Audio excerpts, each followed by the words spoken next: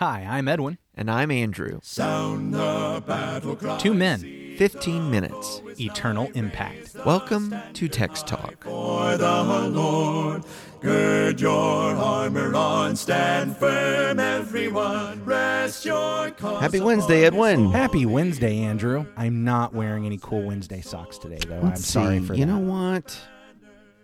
I have Chick-fil-A chicken sandwich socks. That makes me hungry. Why did we have to record over lunchtime? I'm going to say it's a terrible mistake because even as I say it, my mouth is watering. Oh, that's a predicament right there. Well, let's take a break. Let's go eat a Chick-fil-A sandwich, and then we'll come back. We'll be right back. If we had a commercial to play, we could do that. We could do that. All right. Well, let's not. Let's just go ahead and get into John chapter 12. I'm going to read verses 37 to 43 today from the English Standard Version. Though he had done so many signs before them, they still did not believe in him, so that the words spoken by the prophet Isaiah might be fulfilled. Lord, who has believed what he heard from us, and to whom has the arm of the Lord been revealed? Therefore they could not believe. For again Isaiah said, He has blinded their eyes and hardened their heart, lest they see with their eyes and understand with their heart and turn, and I would heal them. Isaiah said these things because he saw his glory and spoke of him. Nevertheless, many even of the authorities believed in him, but for fear of the Pharisees they did not confess it, so that they would not be put out of the synagogue. For they loved the glory that comes from man more than the glory that comes from God. You know, isn't it something? We were talking a little bit yesterday about all the different people in this crowd, and we know there's some people in this crowd who apparently were Greeks, and we've got some people in this crowd who were the Jews, Pharisees, people who are willing to accept he's the Son of Man, at least enough to question how he would make this prediction that the Son of Man is going to be lifted up, i.e. crucified. And they're saying, no. The Christ has to be around forever. How can you be saying he's going to be crucified? That you be crucified. And now we're looking at other people in this crowd who they don't believe. Well, there's some that don't believe. They don't believe at all. But I notice another group. There's a group of people who believe, but secretly. The secret believers. The secret believers. The secret believers. They believe, but because they fear the Pharisees, they do not confess their faith in Jesus because they're afraid that they're going to get put out of the synagogue. I got to tell you, I know one place where we're going to end up as we get to Jesus and his crucifixion and then his burial. We're going to hear about a guy named Joseph of Arimathea, right, who was in the council, and there it's going to tell us that he had been a disciple, but secretly for fear of the Jews. I know his name is not mentioned here, but it makes me wonder. I mean, we're seeing that kind of person right here. Now, I think that final display shows Joseph and Nicodemus having made a shift toward Jesus, which is amazing and powerful. We'll talk about that then. But man, this is a place where we're seeing that kind of person. And when Joseph of Arimathea was being a disciple, but secretly for fear of the Jews, it was not a good thing when he was behaving that way. We see folks like that here. And John, here's what he gives commentary on this. John, our author, gives commentary on the folks who are like this. And the reason they're doing this is because they love the glory that comes from man more than the glory that comes from God. This is the problem that they're dealing with. And I think that can be a problem for me. I think that can be a problem for disciples today. Yeah. In what ways do you see that as potentially being a problem today? Well, of course, we have the great challenge of social pressures and even living in this, I'll get it out, this cancel culture all around us. Oh, yeah. You know, that if a person is willing to be outspoken at all for what's labeled as traditional values or Judeo-Christian beliefs, then that is unacceptable. In the zeitgeist, you need to be shouted down. You're some type of bigot or you're backwards, something like this. And that threat of being canceled or being doxxed quiets people down a lot. They don't want to have that kind of hardship and blowback for their beliefs. We're going to kick you out of our synagogue. We're going to kick you out of our group. You don't get to be a part of our group. We're going to say that you're not one of the enlightened. You're not one of the elite. You're this backwards, whatever label that we want to put on that. You're just a part of that old guard, and you need to. I mean, it's 2023, Andrew.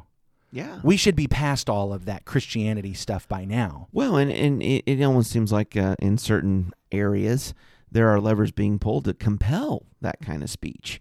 Well, why don't you go ahead and acknowledge that gender is completely fluid in makeup, and why don't you go ahead and say it really, there are no moral constraints about the decisions you make for your sexual practices and proclivities. Sure.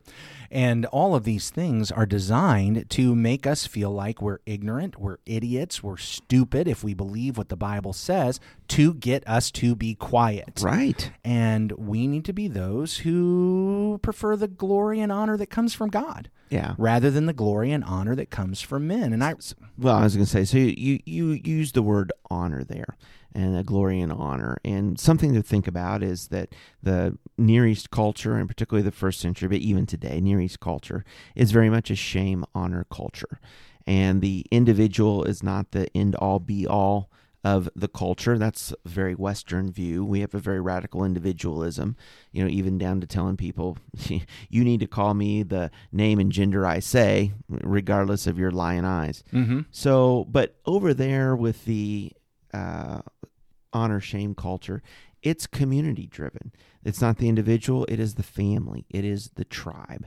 And it is very important to maintain the honor of the tribe. And so what you do as an individual reflects back on your family, reflects back on your tribe. And so if you do something that is, brings shame, it brings shame to everybody.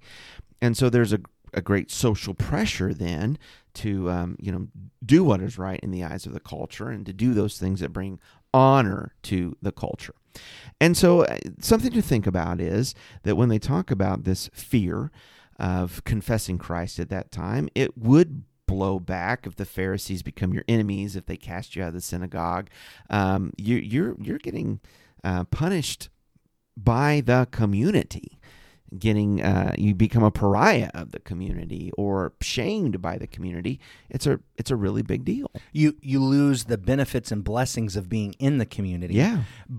And in addition to that, not only do you face that, but it actually casts a pall on your family as a part of that. Mm-hmm. So recall in what John chapter 9 with the blind man whose parents did not want to speak because they already knew, man, if we say anything that sounds like we're supporting this Jesus guy, we're all going to get kicked out of the synagogue, and we don't want that. And of course, ultimately, the healed blind man does get thrown out of the synagogue. He is cut off from that gathering of worshipers and students. And one of the radical things about Christ and about the gospel is that he was calling on an individual to make that choice, to confess him, to believe in him, to follow him, regardless of what the community may decide. It's an interesting thing to me as we take a look at the way cultures viewed things, that certainly that ancient Near East culture had that tribal view, family culture, community, so they were much more focused on honor and shame.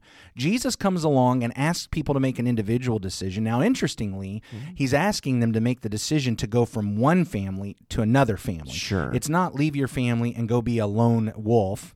It's leave your family, but become a part of another family, another tribe, another community. However, in order to do that... Which is the church, which is the family of God. Yeah. Which is act as an individual in a way that you haven't been accustomed to. But to become a part of a new tribe, one of the things that's produced is a lot more individualism. I think it's because of what we see in the New Testament that has taken the Western culture to make it more individualistic, because there was a push for people to make the individual choice to be a part of Christ's church. Right. So our cultures have moved more to what folks call the guilt and justification, or guilt and innocence on the personal level before God. But it sure seems like in these days that while there is the hyper radical individualism of I get to be whatever I want to be, I get to declare my own gender no matter what my body says about it. I get to declare even my own species no matter what my own body says about it. I get to declare my own sexuality no matter what my own body says about it.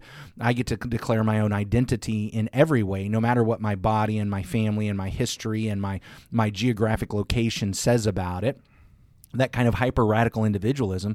At the same time, there is a push back towards this communal with the shame, as you've pointed out. The cancel culture is a more shame-honor approach. Yeah, and so we're big into social media and this online presence, and that has then created, via this technology, this huge honor-shame component, because you are then able to be, as we've already mentioned, canceled by this technological force. Do you think that demonstrates, as individualized as we become, there is still a communal longing within us? I think we are created to be relational beings, absolutely.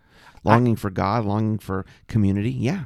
I have a communal longing, and I actually even recognize that everybody has a communal longing. And so here's the trigger I'm going to pull to try to get you to conform to me, is if you don't conform to me in your rugged individualism, if it doesn't look just like my rugged individualism, I'm going to cancel you, right. and you don't get to be a part of my group of rugged individualists.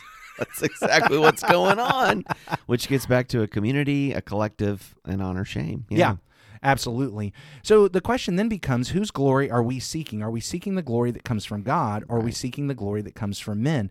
I find it interesting here in this passage, we've got people who are refusing to confess God and Jesus because they want the glory that men give. But I also remember back when we were studying Matthew a couple of seasons ago, when we get into the Sermon on the Mount, you've got people who are actually displaying their religious proclivities out of a desire not to shine the light on God's glory and receive glory from God, but to receive glory from others. So here I am. If I'm in a culture that is Godward, yes, if I'm not careful, all of my Godward activity is actually still just about receiving glory and honor from men. Good point. Then I end up in a culture that is not Godward, and since all of my proclivities were about trying to get honor and glory from men, now I'm like, oh, maybe I shouldn't do those things. Be super quiet about it. I'm going to be quiet about it now because, I mean, really, I want people to be patting me on the back. I want folks to be talking about how great I am, and I'm So yeah, I get what you're saying there. Either way you cut it, there's this temptation to, I want the glory of. I want the accolades. Yeah, I want the blue ribbons. I want. Yeah. Boy, you did. What such do a I great need job. to do in this culture to get the culture's approval? Which is what becomes the hypocrisy and being a chameleon. Whichever group of people I'm around, I'm going to do the things that will cause them to pat me on the back and give me the praise and to compliment me. Mm-hmm. And instead, I need to be the person that is solid, the person that is standing firm with Jesus Christ. When it's in season, when it's out of season, Yeah. Paul told Timothy, Yes. reprove, rebuke, and exhort with complete patience and instruction, because it's about receiving the glory and honor from God. And here's the thing I need to understand, is that any glory and honor I receive from men is going to be temporary. Sure. I mean, even if it lasts for the rest of my life, if I do something that causes the people around me to think I'm just so amazing that they drop $1 million stipend a month on me, so then, and they put me up as king of the world, and they hang on every word that I say and do whatever I want, I'm going to die. Right. And if that happens for the rest of my life, for another 40 years, 50 years, if I make it to be 100, but I mean 50 years, and then I'm going to die. And what next? Because what happens next, that's going to be eternal. It's almost like you're asking, what if you gain the whole world but lose your soul? Somebody should have asked that. That's interesting. Yes, it's exactly what I'm kind of painting a picture there. That's exactly it. I think about Lazarus and the rich man. The rich man had everything while he was in this life, Right. But in eternity, the situation was reversed. Yeah. And I got to tell you, I'd rather be Lazarus, not Lazarus from John 11, but Lazarus from that other story in Luke. I'd rather be him than the rich man. I just have to tell you that. Absolutely. Well, we're so glad that you joined us for Text Talk today. Send us an email. Let us know what you're reading in the Word of God. TextTalk@ChristiansMeetHere.org. And let's bow together. Our great God and Father, we thank you that we can come to you in prayer and praise you, Father, for your righteousness. Praise you because you are worthy. We're so thankful to know that you are a God that will care for and even honor your followers, but we must desire your praise more than any others. Lord, help us to be both discerning and courageous, that in a situation we might have pure motives to seek your praise, whether it's in a group of Godward-looking people or those, Father, that want nothing to do with you. We pray that whatever the social pressure may be, that we might, Father, choose you your glory first, that we would be faithful and obedient to you as was Christ. In Jesus' name we pray. Amen. Amen. Thanks for talking about the text with us today. I'm Edwin Crozier, and I'd like to invite you to join the Christians who meet on Livingston Avenue in Lutz, Florida this Sunday for our Bible classes and worship. You can find out more at christiansmeethere.org. Check out our daily written devotional that goes along with today's episode. You can find a link for it in our show notes. Michael Eldridge sang all 4 parts of our theme song. You can get more from him at acapeldridge.com. Please remember to subscribe, rate, and review Text Talk in your favorite podcast app so others can find it and learn about it more easily. Have a fantastic day. Steady, pass the word along. Onward, forward, shout aloud, Hosanna. Christ is captain of the mighty throne.